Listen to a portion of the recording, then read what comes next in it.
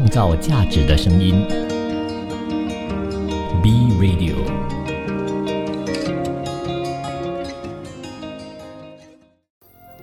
一种食材，一段人生，用食材铺成故事，以美味诉说人生。B Radio 食材人生。美好的一天，这里是食材人生，我是主持人 Chef Dong。今天我相信听到我声音的朋友们都会觉得我今天的心情呢是特别的开心。为什么呢？因为我们今天要讲的这个食材主题呀，是什么呢？就是甜点。所以说起甜点这两个字，我相信很多人都打从心里面甜到出来。哇，最重要是什么呢？听到甜点这两个字呢，肯定是一件很开心的事情。哇，今天如果你的微笑还没有出来的话，记得吃一个甜点来自己开心一下哦。我们主要说的甜点，相信很多人呢从小就已经有接触到了，所有的东西都是一个甜点。什么东西呢？比如你生日的时候要吹蛋糕，它是不是一个甜点？或者是有些人小时候婆婆总是会做一些发糕它是不是一个甜点？或者新年的时候呢，我们一定要吃一个年糕，它是不是一个甜点？或者是中秋节你一定要吃一个月饼，它是不是一个甜点？其实很多人会觉得甜点就一定是要甜的，其实是不一定的。为什么呢？因为呢，也有一些的甜食，它也算是甜点之一。应该这么说吧，就是说你饭后你要吃的也可以叫甜点，或者是饭前你要吃的也可以叫甜点。所以其实甜点的定义很广所以很多东西呢，除了主食以外，你都可以把它当作甜点。所以甜点世界各地各个国家各有不同，但最重要的还是要跟大家说，你心目中的甜点是哪一个呢？这才是这个最重的一个点。所以我心目中的甜点的话呢，应该就是小时候生日的时候的蛋糕。我相信每一个小孩最爱的就是生日的时候的蛋糕。我们这里不像国外国外有那个圣诞节，可能圣诞节有不同的甜点很开心，所以我们这一边就没有这个习俗的话，我们只有在生日的那一天才有属于自己要的蛋糕。比如我今天2岁了，我要有一个2号的蛋糕，我要一个 Hello Mini 的蛋糕。哇，这一些就是属于自己的甜点，是一件很开心的事情。当然呢，有时候会吃到一些比较难吃的蛋糕，这样子就没有办法。我相信很多人呢都有这样子的体验。如果呢你今天你要吃的你喜爱的你小时候的味道的甜点，不是蛋糕的话，你也可以在那个 Instagram 找 Chef Dong， 然后呢留言给我，让我知道你小时候的甜点是什么样的呢？当然除了这一个以外呢，我小时候最记得的这个蛋糕以外，就是我奶奶做的这个戚风蛋糕。戚风蛋糕我相信很多人都有吃过，可能你会觉得它是一个蛋糕，但其实它也可以当作是一个甜点。为什么这么说呢？因为这是我奶奶的这个口味，它是属于斑蛋的，就是青色的。然后呢，戚风蛋糕有个特点，就是说这个蛋糕的中间是一个圆，有一个洞为什么呢？因为有一个洞，它比较容易熟，之余呢也可以比较方便的从中间把它拿出来。所以呢，戚风蛋糕的这一个特点就是这个蛋糕的里面它是有一个小洞的。然后呢，最传统的就是鸡蛋味，然后呢我奶奶做的那个就是斑斓口味。我相信很多人的老一辈的父母或者是婆婆公公都会做这一个蛋糕，如果你是喜爱蛋糕的话呢。但是这一个就是属于我对于我奶奶的一个印象，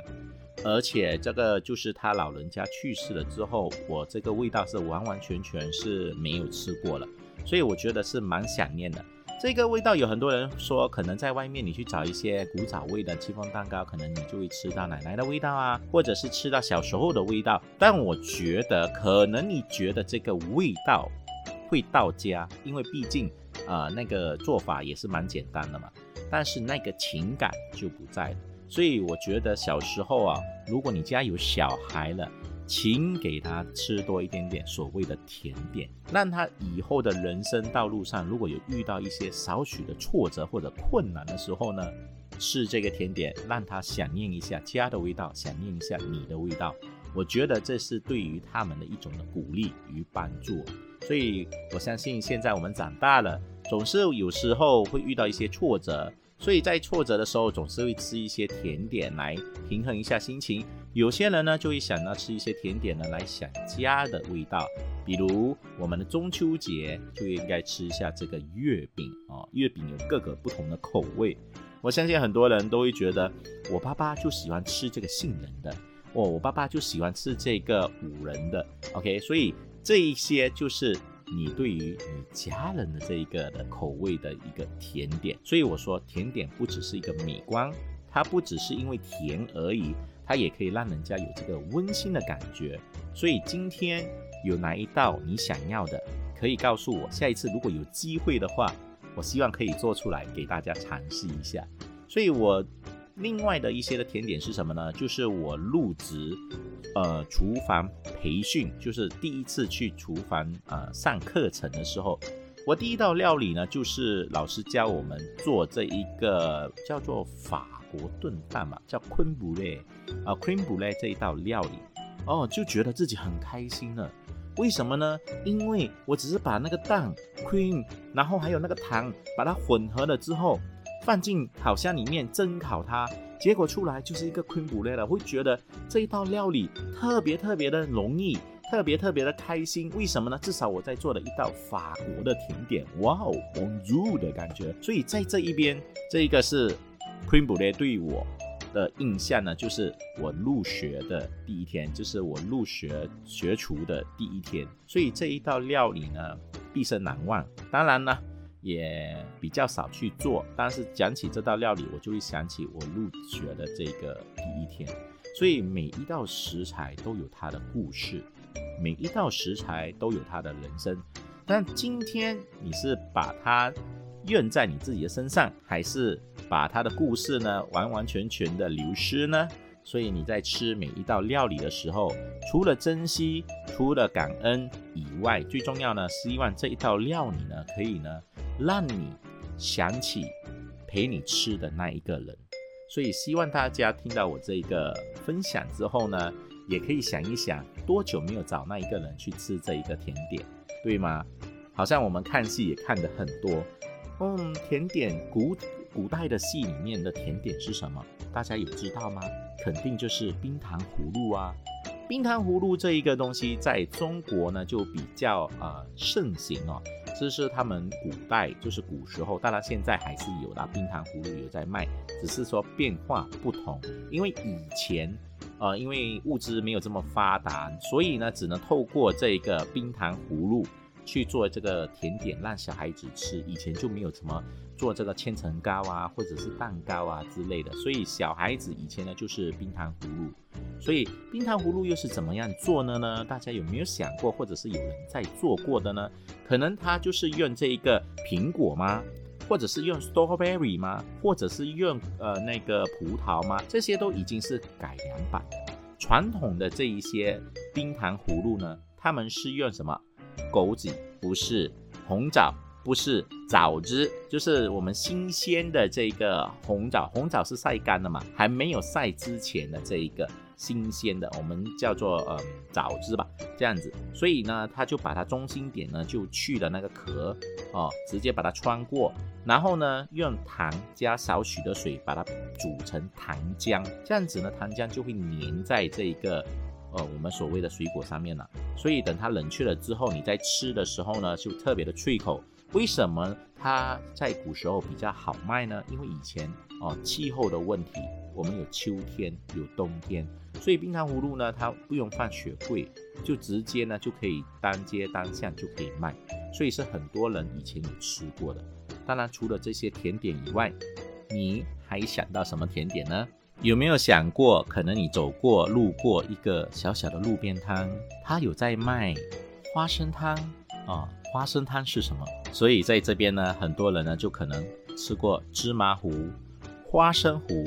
花生汤是什么呢？花生汤就是我小时候喝的糖水啦，它里面呢就是用这个比较大颗的花生，去皮花生去烹调去煮到它软烂了之后呢，加这个炼奶或者一些冰糖在里面，所以你在喝的时候它里面是纯正的花生加水，然后呢有奶在里面，这个就叫花生汤，是我们福州料理的一个甜点哦。当然现代化就用炼奶啦，以前的话可能就用牛奶，或者是纯粹只是花生煮成水而已。所以说到这道料理，你没有试过的话，你应该要去尝试一下哦。所以先休息一会儿，下一段回来呢，跟你分享一下不同的国家有什么样不同的甜点。创造价值的声音 B Radio。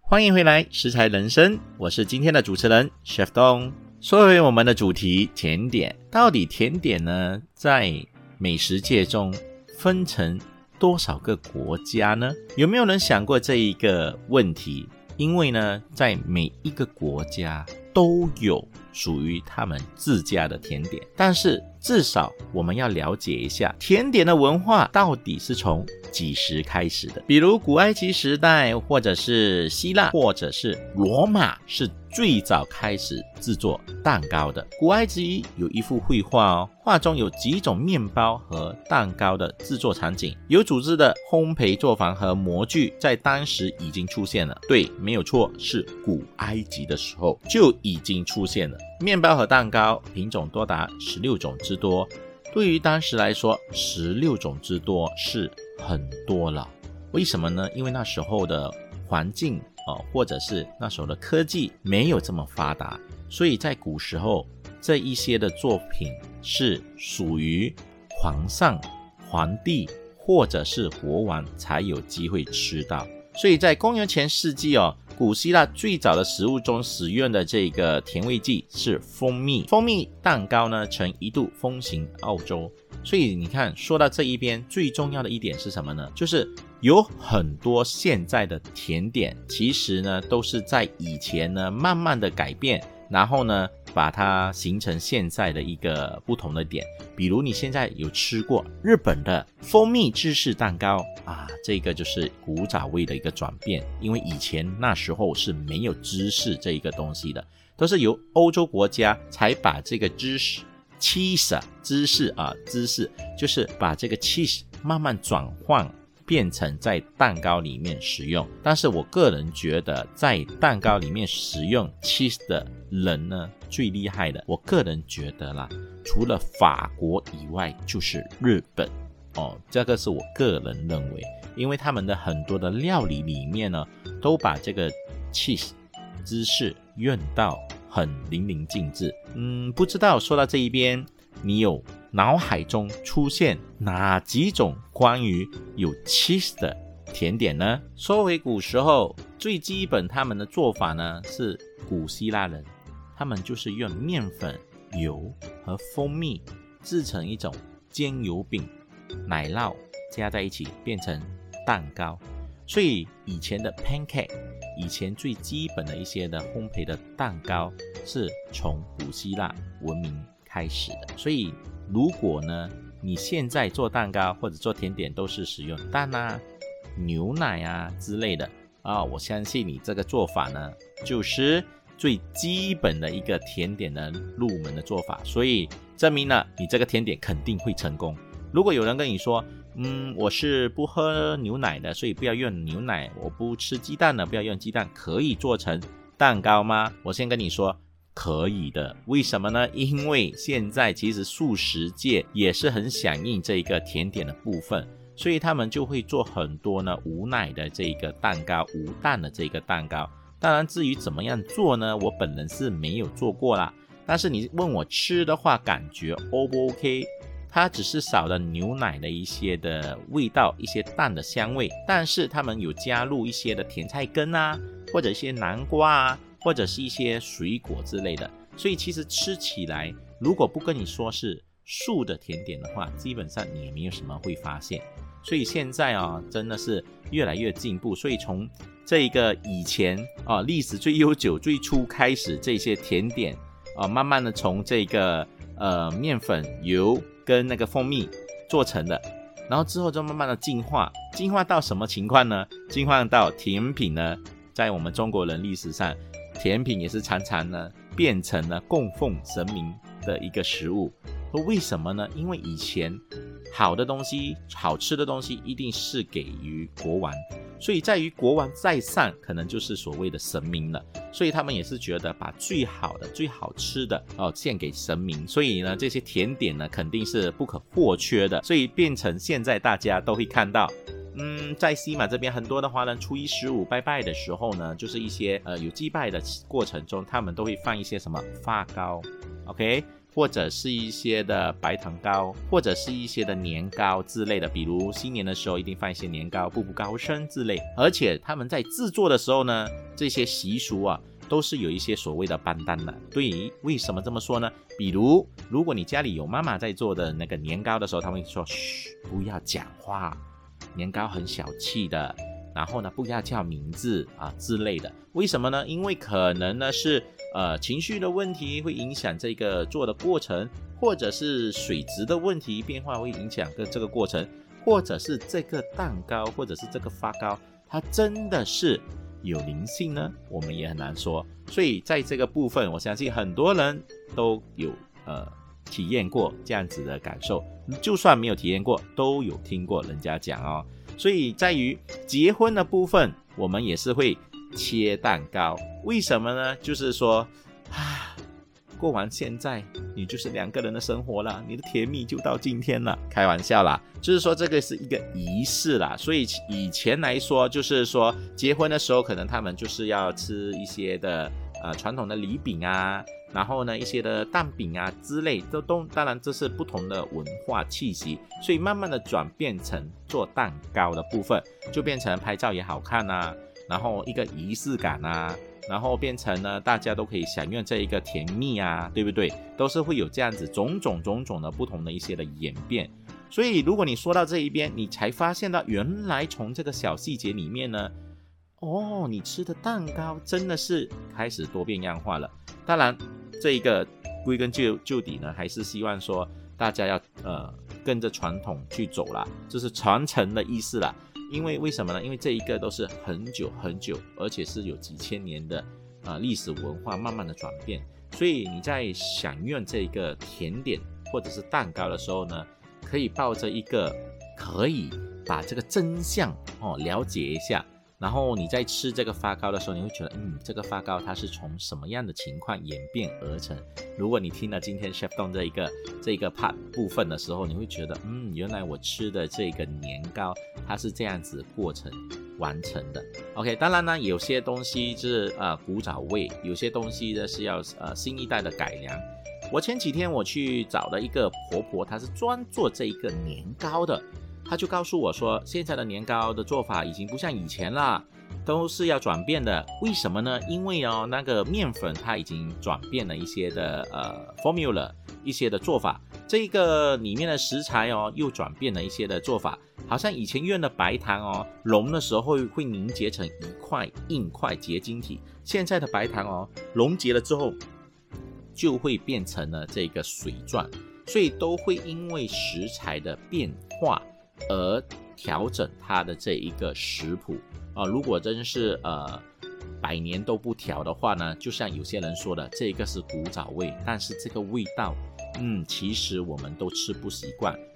可能就是以前的人喜欢，其实不是的，是因为这一个老板可能他按照以前他祖传下来的这一个做法，他持续的去做，而没有去做一些调整，所以食材呢在这个演变中已经改良了，所以就变成它这个口味呢陆续的就是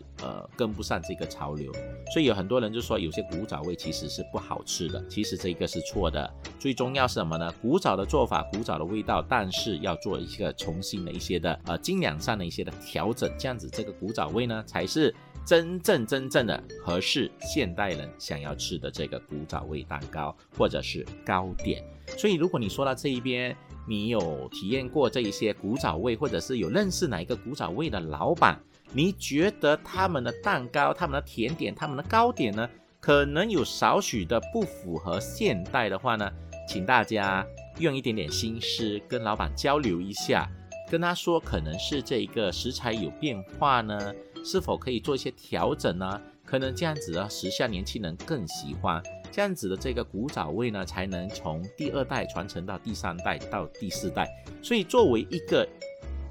顾客或者是一个食家也好，你简单的说几句话，可能就是因为你的这几句话呢，这一个古早味就传承到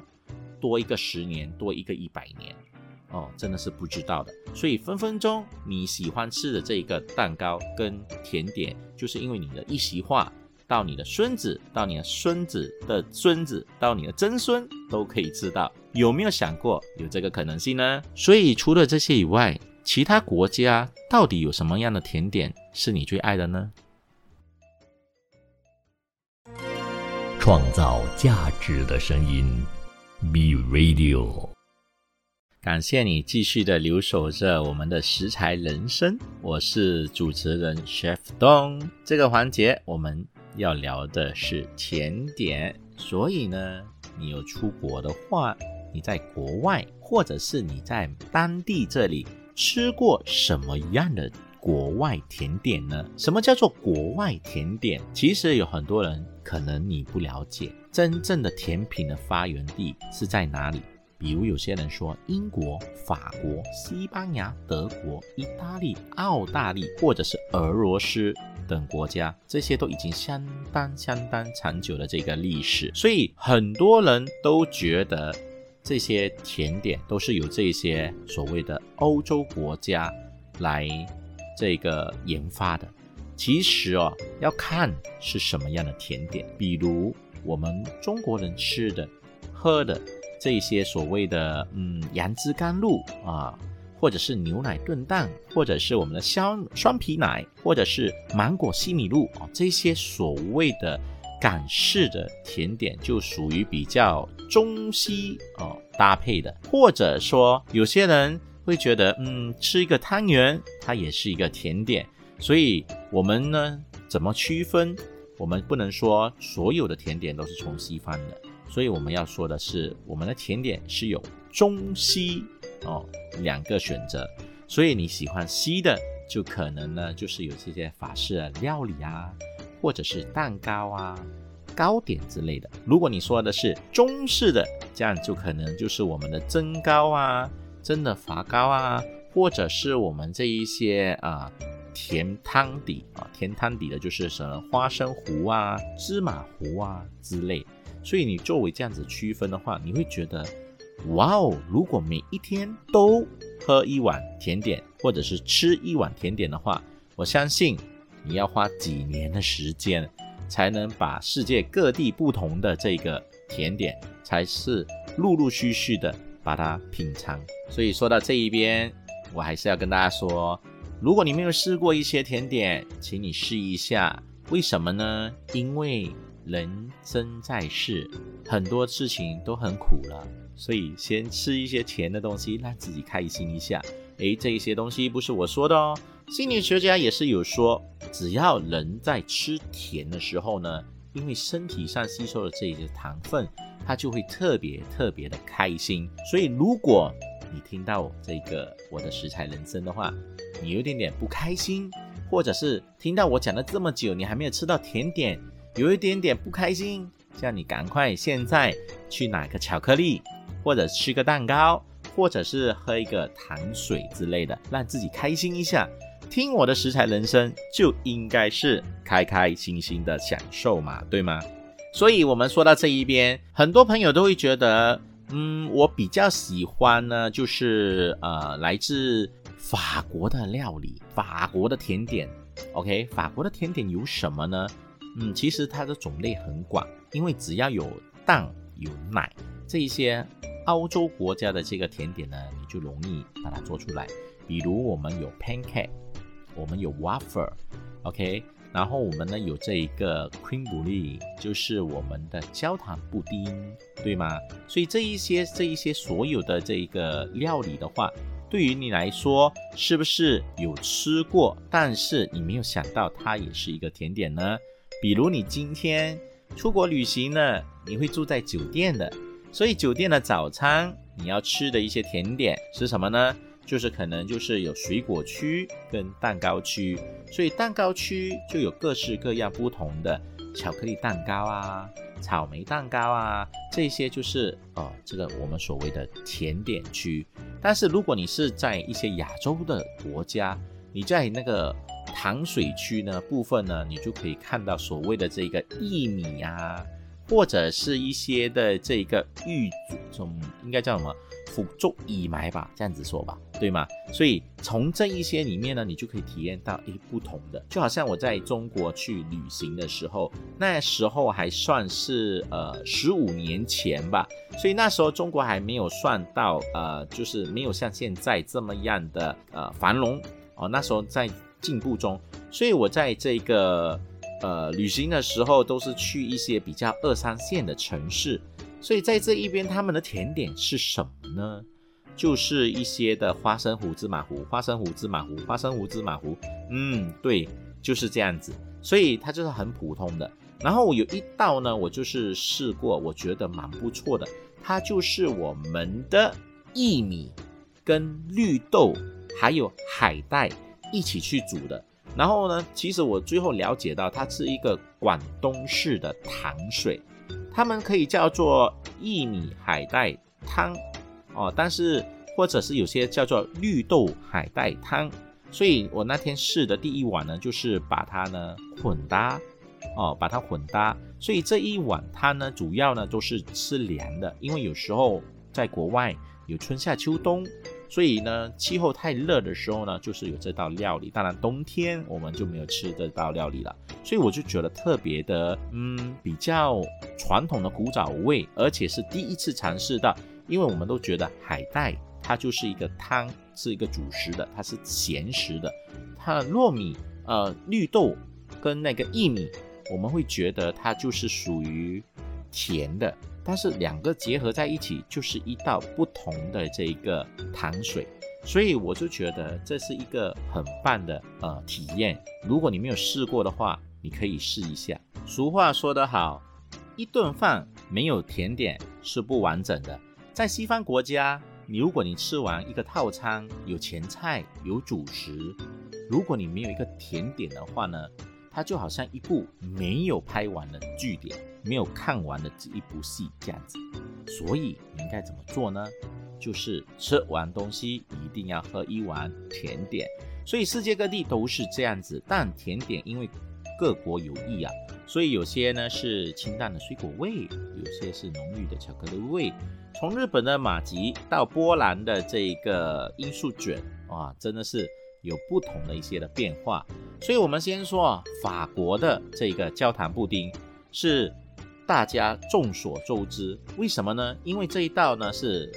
法国的经典的名甜点我们不能叫名菜，叫名甜点。它就是鸡蛋、糖跟牛奶拿去蒸烤，是半蒸半烤的部分。所以呢，就是我们华人的炖蛋的意思。所以其实做法类似，只是叫法不同，然后享用的方式也比较不同。他们的这个法式焦糖布丁呢，他们在上面就撒上一层糖，然后呢是用喷枪用火去烧它，然后呢让它形成了一个脆弹的部分，所以你在吃的时候就有蛋的香味好像豆腐的口感，再加上这个脆口的焦糖，所以整体来说呢是一个很好的体验。如果你没有吃过的话，可能就去你家附近先吃一个炖蛋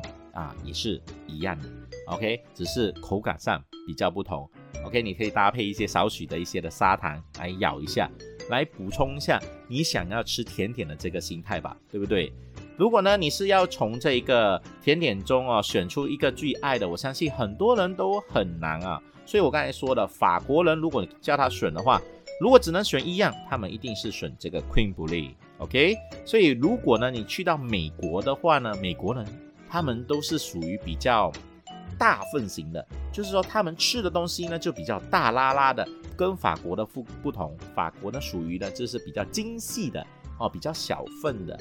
我可以叫娇小玲珑的。所以美国的话呢，他们就是喜欢吃大拉拉的感觉，吃的很丰富的那种，很大份的。所以他们喜欢吃什么呢？ pie。是的，没有错。在美国呢，很多我有美国朋友跟我说，如果你一天不吃一个派，你感觉你今天都是过得不好的。为什么呢？因为派就是一个可以让你属于一个美好一天的甜点。比如有什么派呢？最基本的就是有 apple pie， 所以呢 apple pie 是最经典的一个代表。当然呢有 strawberry pie、blueberry pie， 但是最基本的一个做法呢就是这个 apple pie。所以呢，这一道料理是怎么样而成呢？就是因为以前 OK 这些苹果很快就腐烂，所以呢有一位厨师呢，他就把这个苹果呢拿作变成这个派，所以形成了这个甜点。因为以前没有冰箱嘛，所以也不浪费食物嘛，对不对？所以呢就是这样子慢慢的转变而成。所以如果你今天家里有苹果比较多的，你可以试一下这一个所谓的 apple pie。所以除了这几个国家以外，还有什么国家的甜点是你想要吃的，或者是你想要学做的呢？创造价值的声音 ，Be Radio。感谢你继续留守这食材人生，我是主持人 Chef Dong。这一个环节我们谈的是甜点。说到这个甜点，很多人都很爱吃，对吧？所以我们在这一边有什么样好吃的甜点是你想吃但是你又不懂得做的呢？会不会是土耳其的果仁蜜饼呢？这一道料理很多人都没有吃过。或者是我们刚才说的这个法式的焦糖布丁呢？还是说德国的黑森林蛋糕？我先说黑森林蛋糕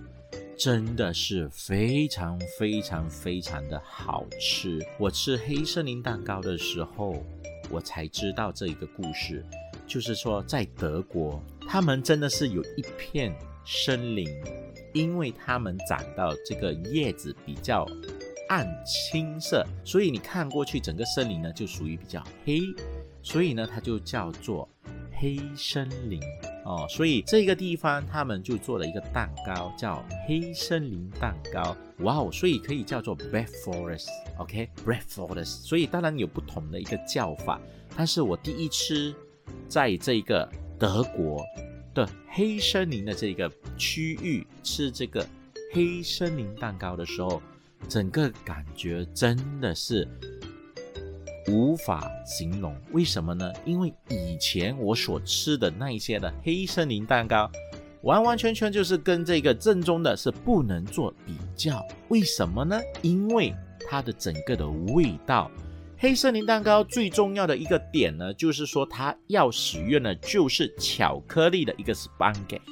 就是那个 soft 的那个 sponge， 对。然后呢里面呢就是要有满满的这个樱桃，也有人说叫它是樱桃蛋糕啦。所以整个起源它是16世纪的这个德国西南部的黑森林地区，那里的是一个德国著名的旅游景点我先说我去的那个地方真的是特别的漂亮。所以呢有些历史学家也是认为黑森林蛋糕有可能是名于黑森林地区妇女所穿的传统那个衣服呢服饰呢来做一个命名的。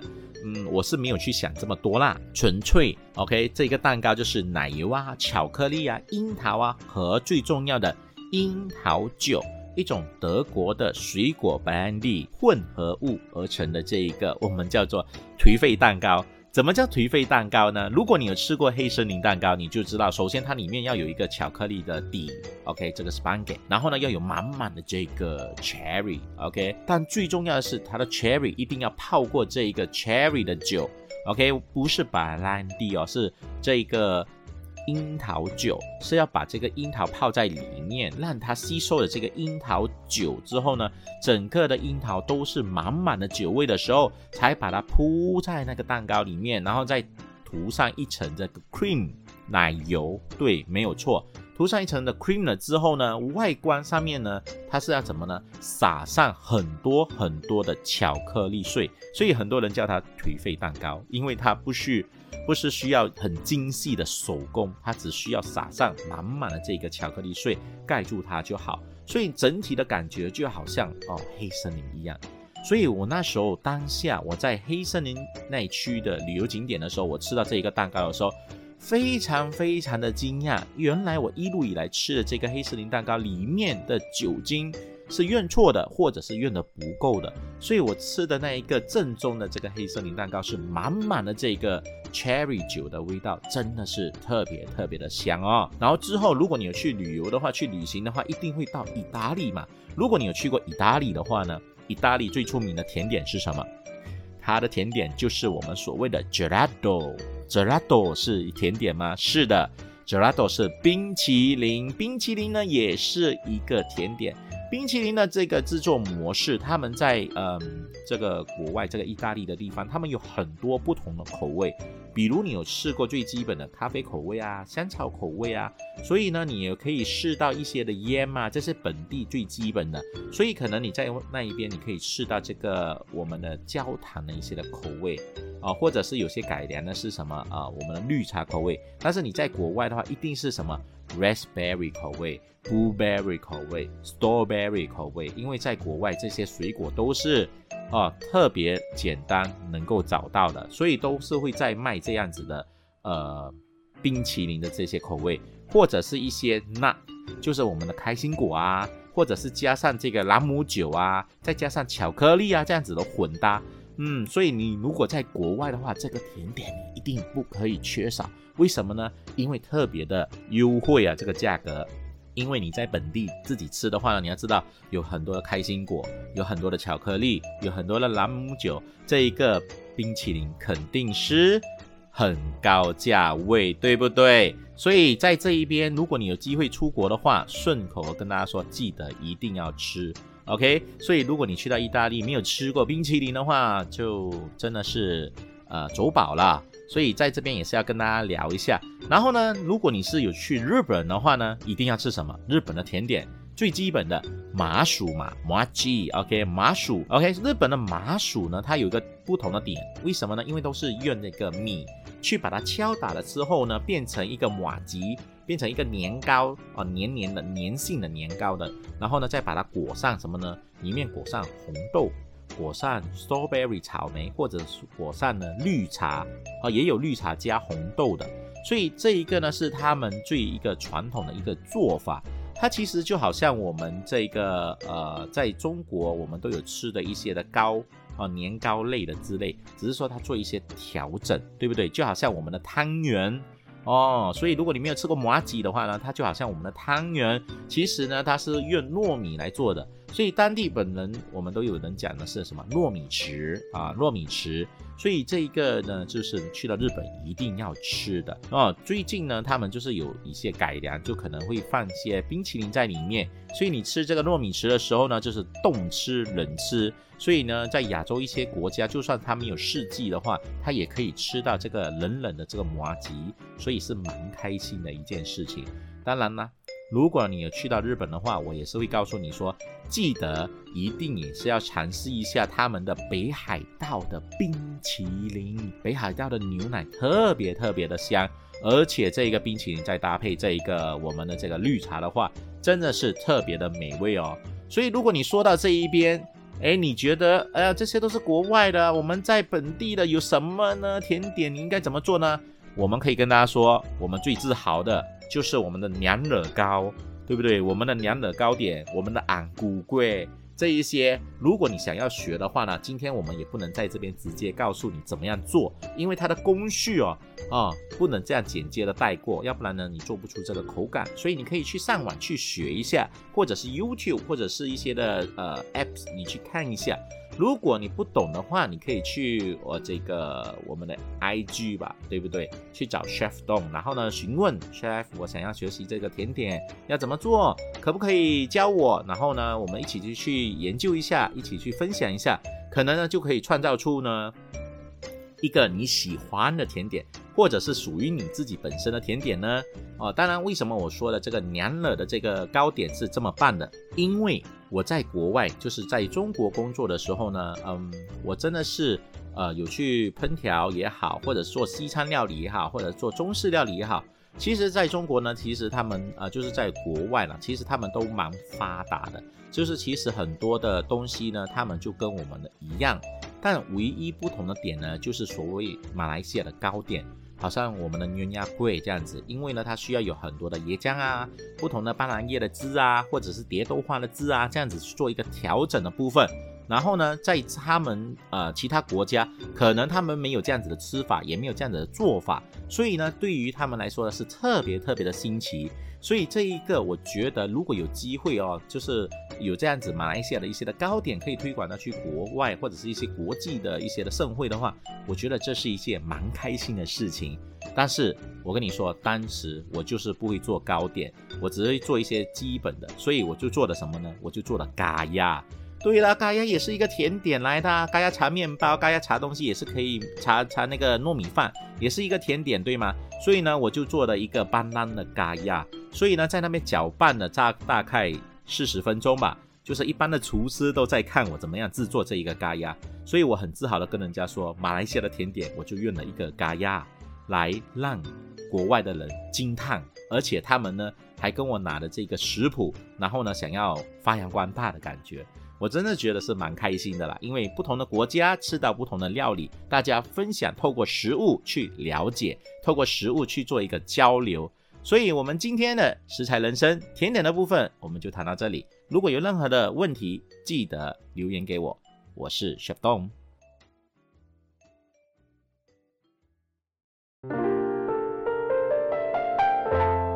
创造价值的声音，Be Radio。